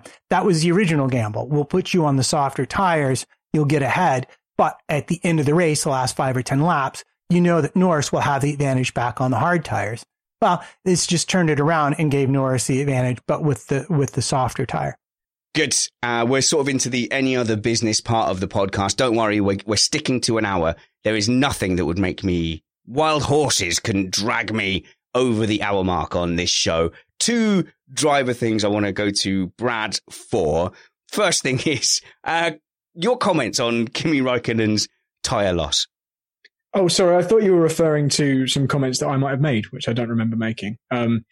My comments on his tyre loss, it was an unsafe release, wasn't it? Is that not what that counts as? Because the wheel wasn't done up properly. Is that what it was? I mean, I imagine so. It looked purely like the wheel just came off, with no retaining nut. Obviously, quite a dangerous thing potentially. Fortunately, no spectators, because that's the kind of thing where a wheel can go in the crowd if there are spectators there. But initially, it looked like he had a big crash, didn't it? And even Mercedes, the official Formula One account on Twitter, tweeted Räikkönen's in the wall after the restart. That wasn't what happened. He just parked next to the wall. But now I do remember the comments I made. He kept his foot down, didn't he? Yeah. Judging by the onboard, it sounded to me, and I know the onboards are quite often out of sync, but it sounded to me like the wheel was very clearly coming off, and he was still upshifting with his foot flat to the floor. That's really funny. It's like, just like, yeah, maybe it'll come back. It might be still okay. It still might be okay. I might be fine. But some of you eagle-eyed people who follow me on Twitter @SpannersReady might have noticed that I'd spent most of the afternoon simply copying and pasting things that Brad had sent me in WhatsApp and passing them off as my own tweets until he angrily noticed. Matt? The chat room had said, and I can confirm via the FIA site, that it was a release of a car in an unsafe condition. They were fined for it. Oosh. So that's definitively on them for not doing the job correctly. Ouch. And then the other driver I wanted to talk about is Nicholas Latifi, because we've had his first look at him. And in general, based on the pay driver status, my expectations were low. There was an awful lot of people, though, saying, oh, no, you watch out. He's actually, you might be surprised. As of yet, I am not surprised, Bradley. I thought he did reasonably well. I thought he was basically exactly where I thought he'd be. He was never going to be terrible, really terrible. He was a decent Formula 2 driver. And, and it's just his first race in Formula 1. So I thought he was respectable. He kept the car on the track. He was in a position to potentially score points if the attrition had been even worse towards the end. I'm sure the safety cars flattered his ultimate gap to the rest of the field, but Latifi and Williams in general, obviously particularly Russell, were pretty decent this weekend. I actually expect him never to be the best in the world, but I think he's going to progress and look solid. As Matthew in the chat says, he met my low expectations. Nick? I don't want to be uncharitable, and I had just gone on about how we're so nice and we cheer for all the drivers. Well, I was actually cheering against this driver. I was actually, I'd love to get your guys' thoughts about it. Wouldn't want him to get a point in this instance before George Russell, who had to retire through no fault of his own. That seemed like that would not have been right to me. If Latifi had got a point today, I was going to double down and say, I was just going to go on social media and say, that proves it. That proves that Russell's no good. Beaten twice in a row by his teammates. Yes, the racing gods would not have been smiling on George Russell there. Something which might not be in our any other business notes, but I just thought we should touch upon Ocon, who ultimately beat Ricciardo due to Ricciardo's ill fortune. But what does everyone think of Ocon's kind of re-debut? I appreciate he's not a rookie, but he's been away for a little while. And I heard comments that he was surprised at Ricciardo's pace in qualifying.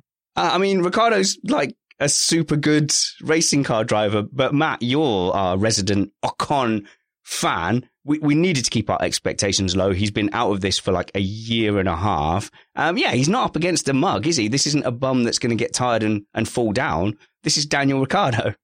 I think his surprise really was the gap in qualifying. In free practice 3, if memory serves me, they both turned similar laps. I would expect Ricciardo to have about a 3 to 5 tenths advantage, given the fact Ocon's been out of the sport for a year.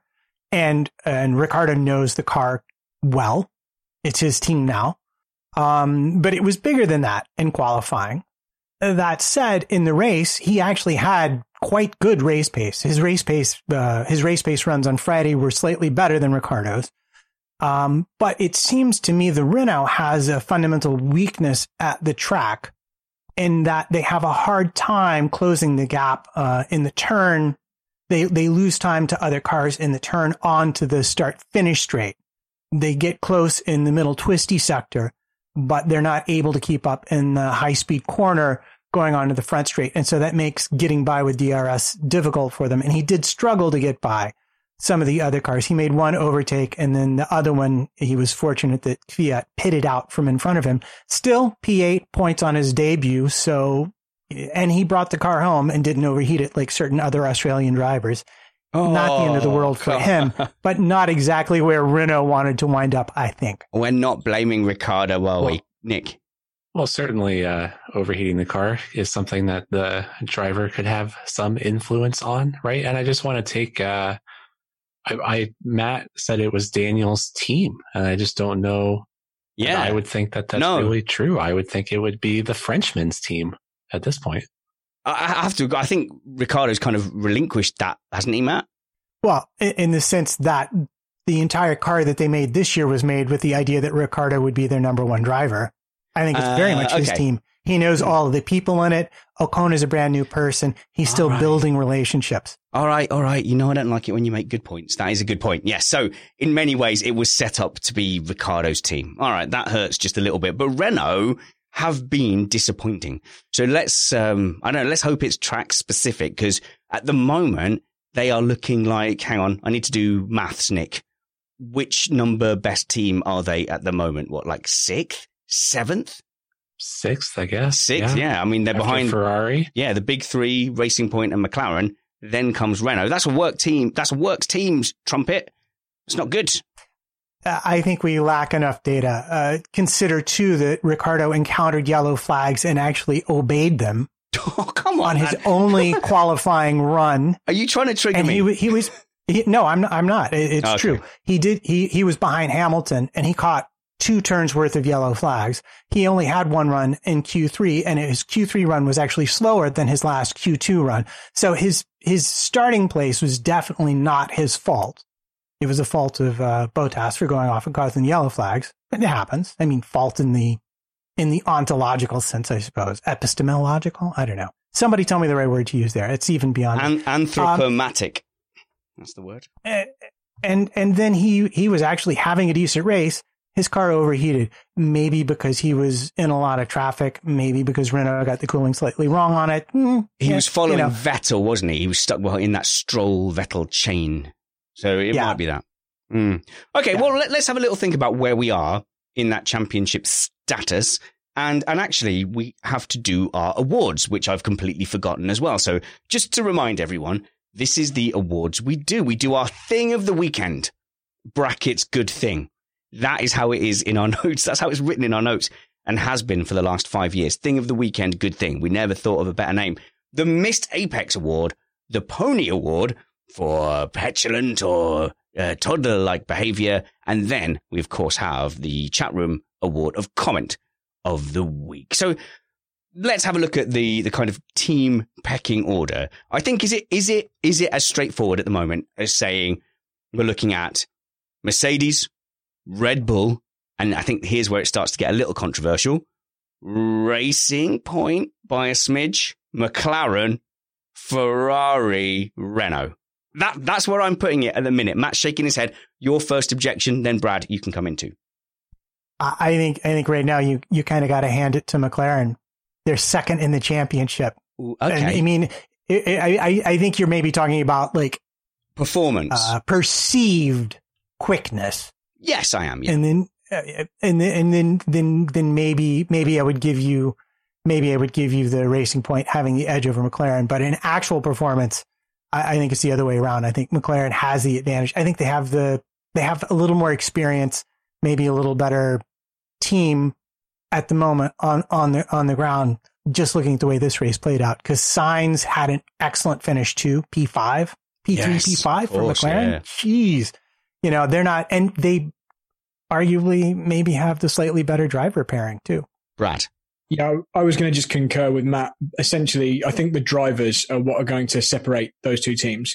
Not wanting to discount Perez entirely. Better not. Probably discounting Stroll entirely in the grand scheme of things, although he wasn't terrible this weekend at all. He was absolutely decent. Not quite as good as Perez, though. I think the driver pairing of McLaren are going to be what really separates them, and the ability to develop that car. I think if Racing Point have essentially just taken the concept of another team, they're not going to understand it as well. It might not have as much potential for further development, and they might not have the potential to do that development. So I think McLaren will drive forward through the season and maybe kick ahead, particularly with that driver pairing. I think Red Bull are going to be the only team who are taking it to Mercedes. So that gap might look worse if the lap was longer. So they were 0.5 behind. But Austria is a much shorter lap. It's what was the qualifying time? It was just in the 103s, wasn't it, Nick? So if you extrapolate that out, like a 102.8 high. Oh, okay.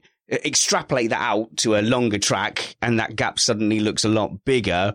But not all tracks are as out and out power dependent. So I don't know, but I think it is Red Bull that's going to make this interesting to at least be in the pit window. Well, it's Red Bull, if anyone, I guess, is how I would put that. Hopefully Red Bull. But they had a shocker today, not quite of their own doing. Did we cover what happened to Verstappen at any point? We did not. We didn't. What happened to Verstappen? It sort of went clunk, clunk, clunk, and nothing was happening. Yeah, I'm not sure I'm entirely clear. It seemed like some sort of electrical or software problem that was kicking in the anti-stall because they told him to change some sort of setting and he couldn't get out of it. I'm not entirely clear. Yeah, well, Nick just said that, I think, is essentially it. People were talking. I didn't see it myself, but I heard that he changed the setting on the steering wheel and then immediately had problems. I think he actually complained you guys told me to change something, and now this has happened. And they look like they changed steering wheel in the pit lane, or they certainly took the steering wheel off and put it back on. And then they thought they got it working, and it immediately went back into anti-stall. So I'm sure we'll hear what it actually was, but as yet, I'm not sure 100%. Well, that's been our first race review of 2020, Matt. I think we've largely survived. We have. Worth pointing out that the Albon retirement late does entitle Red Bull to mount a new gearbox for him next weekend. Exciting. Just going to say that. Yeah, I'm glad anyone who retires gets a new gearbox automatically.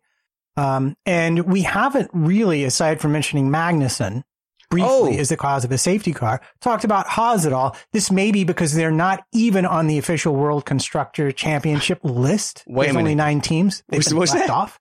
Oh, no. That is insult to injury. But I think I said a couple of weeks ago, Matt, I had such low expectations of Haas that I was expecting them to be only ahead of Williams. I just don't see that organization going forward, and we're not seeing any hints of that. In fact, we've got 2 of you North Americans here. Nick. I was just going to say, apparently you have to install brakes on the car to make the constructors list. Some sort of criteria. Yeah, I think that might be it. That said, when his brakes exploded, Magnussen was in 13th place. They actually looked like they weren't suffering the same massive loss in the race compared to qualifying. They were sort of running about where you would expect them to based on their qualifying time. Wait a minute, Matt. Matt, I've got to stop you there. Yeah. That is the least praisey thing that anyone's ever said. Talk about damning with faint praise. You just said they weren't as bad as a disaster. Oh, bring it. Let's talk about Williams for a second. How many years did it take them to not go backwards every year? Yeah, but I've not been... Haas have solved their problem in a single season. Yeah. I'm going to hand it to them. Okay, they have done so. That's not the bar, Matt. That is not the bar that we set. Guys, our first race review of 2020. I've been looking forward to it so much because I've been looking forward to having the size of chat room that we have for race reviews, and looking at it, it's about the same as where we were at the peak of last season in this live chat, which means that we weren't overly damaged by this extended off season. And I'm hoping that a lot of you are going to come back to us and be listening to us for the first time again since the season ended, or certainly since the morale sapping cancellation of the Australian Grand Prix. It's been an emotional roller coaster here in the podcasting shed. Me and Matt have done our best to keep things going and keep the wolf from the door.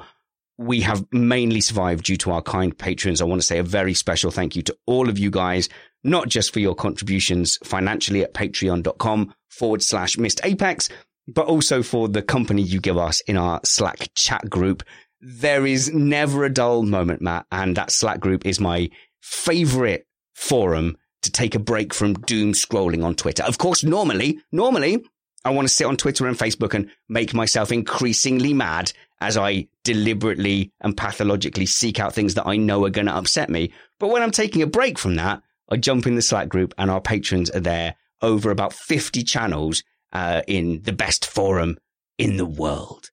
It is the best forum. And in fact, when I set out to do my pre-show run around 1 o'clock Eastern, went for a run. Yeah. There were 1,500 comments in the Formula One channel. Yeah. So if you're looking for a place, if you are by yourself and just need some friends to talk Formula One with, I could not recommend a nicer community to jump into than our Slack community. A lot of listeners have got in touch over the last 6 or 7 years, spannersready@gmail.com. I get lovely emails. I really do, much more than the rubbish ones.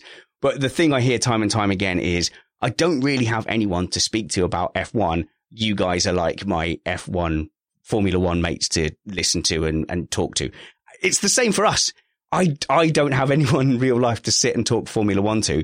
And in fact, I get the opposite thing where they go, hey, you're into F1. So what do you think about such and such? And they're just, it's just small talk. And I have to dumb it down to muggle level. So I'm glad I have all of you guys on the panel, all of you guys in the live chat, and all of you guys in the Patreon Slack group to chat some Formula One with. Have loved your support. Thank you so much for that. Patreon.com/MissedApex. Or if you think you would just like to buy me and Matt a pint because you just think we're swell kind of guys, then go to MissedApexPodcast.com/tea. tip jar. But now, it's coming through loud and distorted. I don't know why. It must be COVID's fault. It's all down to that coronavirus. And it stopped. Yeah, that bumper didn't work at all. I just tried to connect my phone to my desk via Bluetooth. But not everything can go smoothly, Matt. But we're onto the podium of our first race review. And it's awards time. So I think we should give those awards out. Firstly, our first award is Thing of the Weekend, brackets good thing. So who should we go to first? Chat room, get your answers in. Philpott, Mr. Philpott, sir, you are at Bradley Philpott on Twitter. You have a good YouTube channel where you stream your iRacing experiences as well. So search for Brad Dude 2K on Twitter. No, you've changed it. You have changed it. No, I mean, that is it. And YouTube won't let me change it. But if you just type in my name, that's the less embarrassing way to find me rather than searching for a handle that I made when I was about 15. Mm-hmm. But yeah, just search Brad Philpott on YouTube to find Brad Philpott on YouTube. Video series of Nürburgring racing and learn how to drive the Nürburgring or watch me race sim cars. It's good. I like your stream because your stream, you've got like a 4 million camera setup there. So 1 minute we're looking at your face, the other minute, then we're looking at the cockpit of the car. Then we're looking at your room from behind you. You've got a great setup there. And it's a really good kind of live stream. Matt, you've watched Brad's stream. Yeah, and then we're watching his cat throw up. It's just beautiful. Okay, we said we would never talk about the people who weren't here in the off-season don't know about Brad's cat. It's rude to talk about it unless we explain it. We'll emphasize for everyone who saw that, Catherine is his cat, not his fiance. That is not how he speaks to his fiance. But Brad Dude 2K. Is that your Instagram handle as well? No, it's everything else is Bradley Philpott. It was only YouTube, which wasn't. I didn't even know it was going to be a thing when I signed up to YouTube. Literally years and years ago. Okay, so who is your thing of the weekend? So I'm going to say alternative teams being in the hunt for good results. So Lando Norris finishing on the podium as the main one. Really lovely to see that. I really enjoyed watching Lando's streams in the off season, and I think, as someone mentioned earlier, I think he's a really nice guy. So good on you, Lando. The best prepared driver ever to enter Formula One. Nick Numbers Alexander, you are at Nick Alexander F1. Now that can't be right. That's really long. There's no way that's a Twitter handle.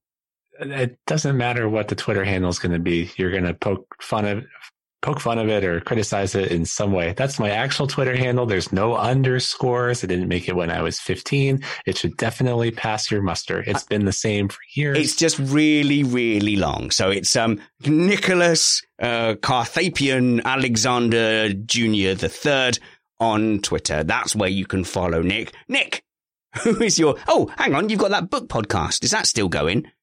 It is. I have to do some editing. I have some shows that we recorded that I got to get out still. But we had video producer of Miss Apex, Steve Amy, on to talk about a movie. We didn't even read the book recently. We watched the Yakuza, which was a neo-noir film from the 70s, and had a good chat about that with an author who was a student under a professor who wrote the screenplay. So that was a lot of fun. Wow. So we're branching out a little bit and doing some more fun. Okay. More things. I blanked out. Were you talking about books for a really long time or a really, really short amount of time? No, I was talking about a movie. Oh, wow. Okay. You even made a movie boring. Jeez, let's move on. So what was your thing of the weekend? He does this because he actually loves me. I really liked the people that were way up on the hill with the binoculars watching qualifying all by themselves from like a mile away. I thought that was really cool and memorable. And would only happen in 2020 and kind of just puts this race into a certain time and place. Yeah. And also I doubt they got the same audio experience. So they didn't have like one of those guns from spy movies, did they, pointing at the track? It was just a visual experience for them. They didn't, but I mean, those are real things that they use to get field noises from American football games. I don't know what the cost is, if it's prohibitive. Oh yeah, it's too bad we don't have Steve Amy on. I'm sure he could talk about it for hours and hours and hours, but no, those are real. Steve Amy, our video producer, who is responsible for all the beauty here in the shed, will be on in 2 weeks between Austria 2. I think that's what we're calling it. No, We're calling it The Hills Are Alive with the Sounds of F1. And then we're going to the Hungarian Grand Prix. Steve will be on in between those two. So a good thing of the weekend there. Matt, what's your thing of the weekend at MattPT55? Your wife. Let's all follow and stalk your wife, because that's not weird at all. At A Weaver Writes. Stalk her, buy her stuff. She writes romantic novels where all the main characters are suspiciously Trumpet-esque. Oh, Mr. Darcy, I have been surprised by your recent attentions. It is my tire talk, my love, that is making you seduced so easily. That is a spoiler for the plot of her latest book. But at A Weaver Writes, good books, buy them. Yes, please do, because as you know, we are in the arts and still waiting for our jobs to come back. We don't need artists or radio presenters or musicians or singers anymore. That's fine. We'll get by with pub owners and billionaire hedge fund disaster management people. The world can survive on just those. We don't need people entertaining us. I think that's the sort of plan that leads to Kimi Räikkönen having just 3 wheels on his car. But I digress. You've asked me a question, thing of the weekend, and I'm genuinely struggling. Because I fully expected Nick to pick Ferrari finishing second with Leclerc's excellent drive, which was really, really excellent. But I think I might have to go with Albon. His drive today was admittedly not as fast as Verstappen, but I think he's got a little something special, and I'm looking forward to him finally not colliding with Hamilton and us finding out what's really there. So I am tempted to giving it to the F1 community for not being overly rubbish about the start of the Grand Prix, where the drivers were given an opportunity to show solidarity to the Black Lives Matter movement, respect to each and every driver that marked that moment in their own way. And I would like people to remember that you are free to express yourself in any way you see fit. And I would also like to personally say that I am glad of the support that F1 has given, and Mercedes in particular, led by Lewis Hamilton, driving towards diversity and having learned more about the FIA push towards diversity. I believe that it is not just words. I believe that it is not hollow, and I believe that they are actually pushing for real change.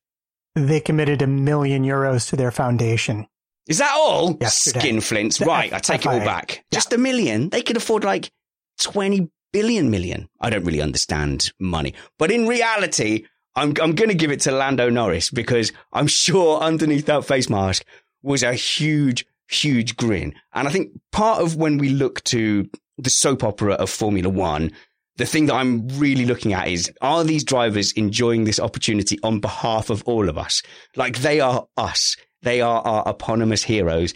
And you've just got a feeling that Lando Norris is in his hotel room right now, eating a Twix, having gone sensibly to bed at 10 o'clock going, I just got a podium. This is brilliant. Yay. And I like that. I like that. Now, look, we've been too positive here. We have to do the bad thing award. And I've just realized that, no, it's not on my sound desk. It's going to be on this other sound desk that made the bad noise with the podium. So this isn't going to sound good, but here we go. Oh, God, I'm bracing. Oh, no, you missed the apex. No, that went all right. That was good. So how come the podium didn't work? Yeah, that's bad. All right, never mind. Bad thing award. Here's where you get to be negative. We've been good and positive and fluffy. Now, let's unleash our dark sides. Brad Philpott, who missed the apex for you? We've got quite a lot to choose from, haven't we? I don't just want to beat up on Vettel. So let's go for Hamilton for effectively, finishing in a lower position than he would have done had he made different decisions. So I don't think he made a completely horrendous mistake, but I think on this occasion, looking at it in the cold light of day, Hamilton would have been probably second place. With Albon's failure, ultimately, if he hadn't fought him. It's a bad weekend for Hamilton. There's absolutely no getting away from that. But, his bad weekend still resulted in him finishing second on track and net fifth. He's going to come back from that. Like, everything that could go wrong did go wrong. And all his mistakes and errors, he finished in net fourth, did he?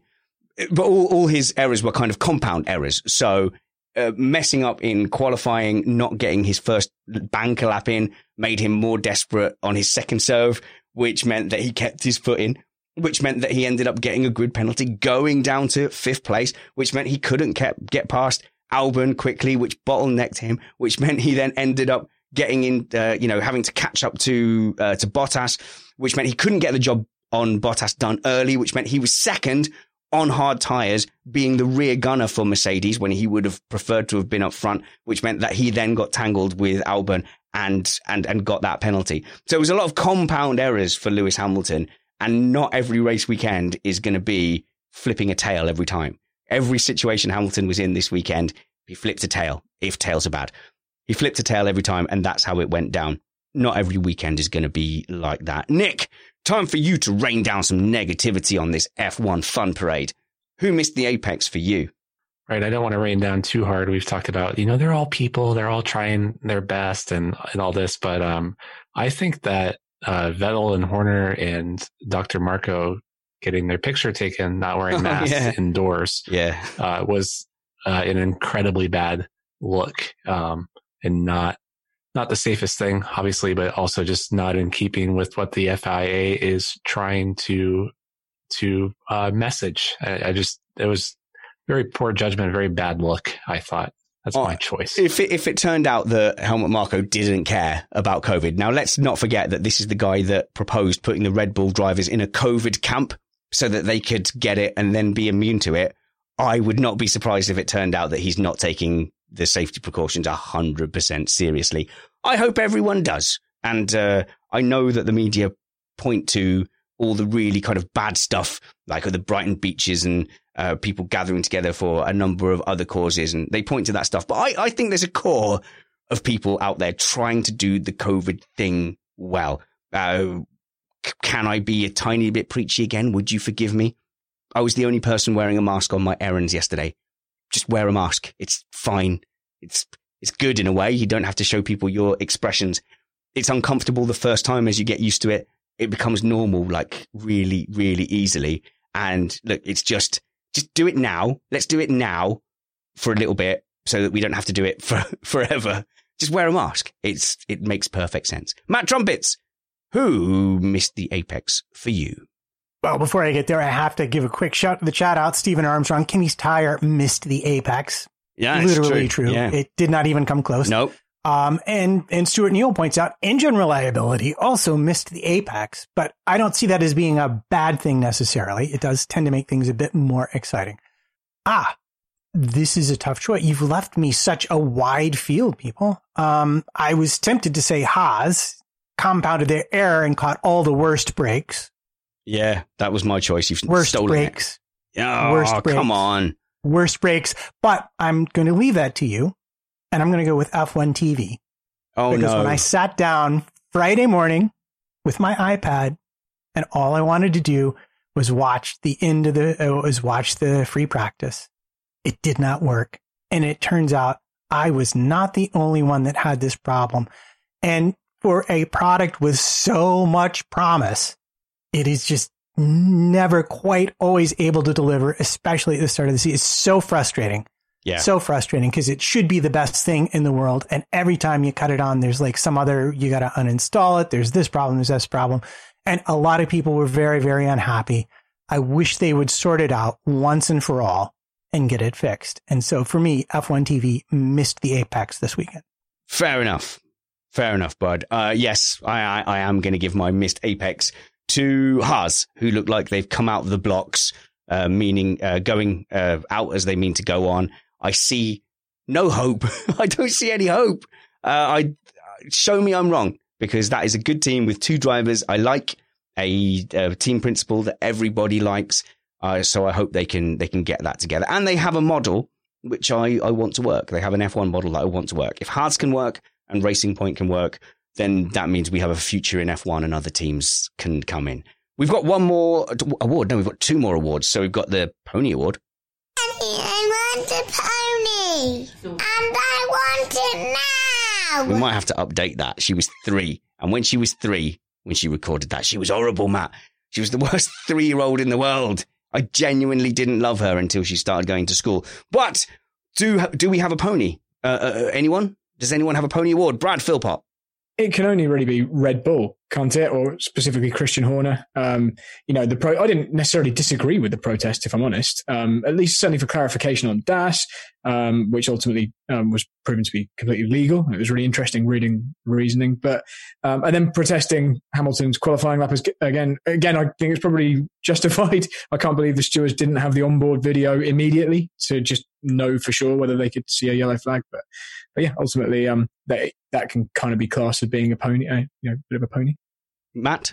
Well, I think it would be okay to point out Verstappen for his not exactly whiny, but definitely pony-like rant about his inability to get the power unit going once they told him to flip the switch on the dash. But you can understand that. You can understand that being in second place, and the frustration clearly did show as well as he stormed out of the back of the garage.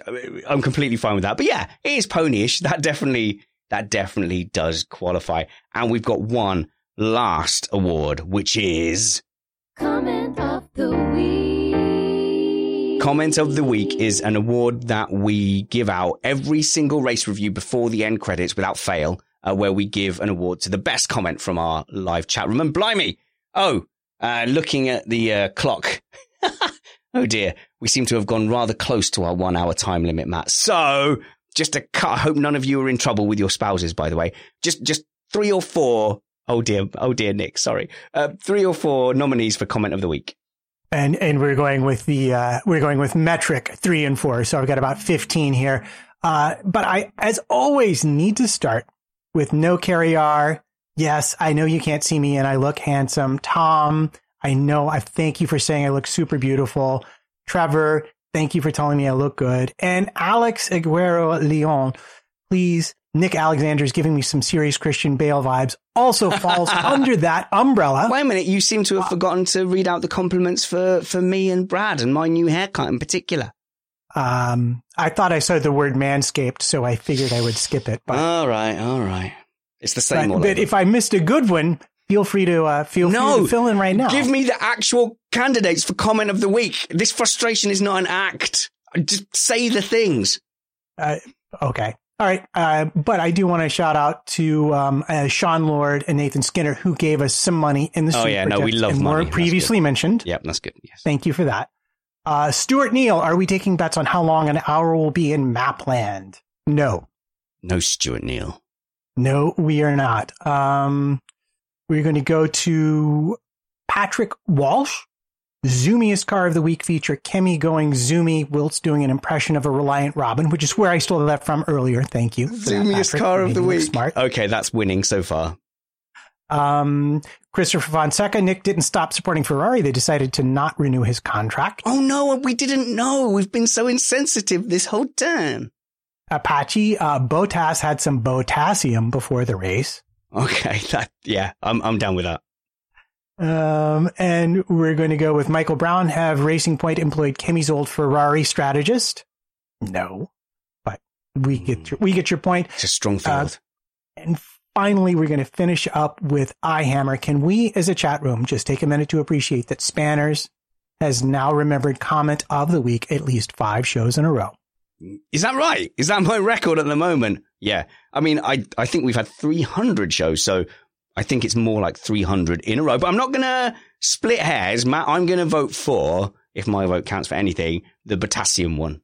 Well, seeing as we have Nick Alexander, Mr. Pun, on the show, I think we'll have to agree that Apache's comment, Bottas had some Botassium before the race, is this week's comment of the week. Peak Bottas. Comment of the week. Whenever I'm on the show, feel free in the chat to leave puns as much as you like. In fact, go bananas. And when Nick is not on the show, puns are banned from winning comment of the week. Thank you to the live chat for joining us. Thank you to my esteemed panel, racy car driver Brad Philpott, Nick Alexander, who counts things for a living, 1, 2, profit, and Matt Trumpets, who has a nondescript career in some kind of trumpet. If you want to find out more about Matt's career, listen to the Remain Indoors podcast on Tuesdays and Thursdays. Search for Remain Indoors on your podcatcher of choice. Follow him at MattPT55, his wife who sells books at A Weaver Writes. You can support the show, patreon.com/MissedApex. And I swear we'll try to make it worth your while. We're into the season proper, so follow us on social media as well, at Missed Apex F1. We've got a Facebook group as well, so search for Missed Apex Podcast there. We're on Instagram. I'm at SpannersReady too. I'm on Instagram. You can see pictures of my face and silly stuff I do. And you can follow me on Facebook by looking for Richard Reddy. The next show is a sim racing special. So if you're not interested in sim racing, feel free to skip that one. But we had a great chat with Mike Channel, who is a very prominent sim racer who featured in a lot of the off-season sim racing stuff. It's a good chat, if anything. If not, we will see you for Austria 2, the Austria 2 Grand Prix race review here Sunday, UK time. We're on BST, UTC +1.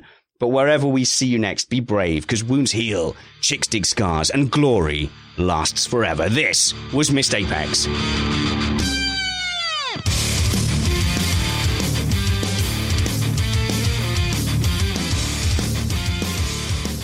We did it, Matt. We didn't mess up the first race review. We stuck to all the timings. We got all the segments in. We didn't disagree before the show about how we should approach it. None of the panelists fell out with each other. It's just been wall-to-wall glory. Nothing went wrong. That was better than a McLaren pit stop. That was better than... I don't know. Wow.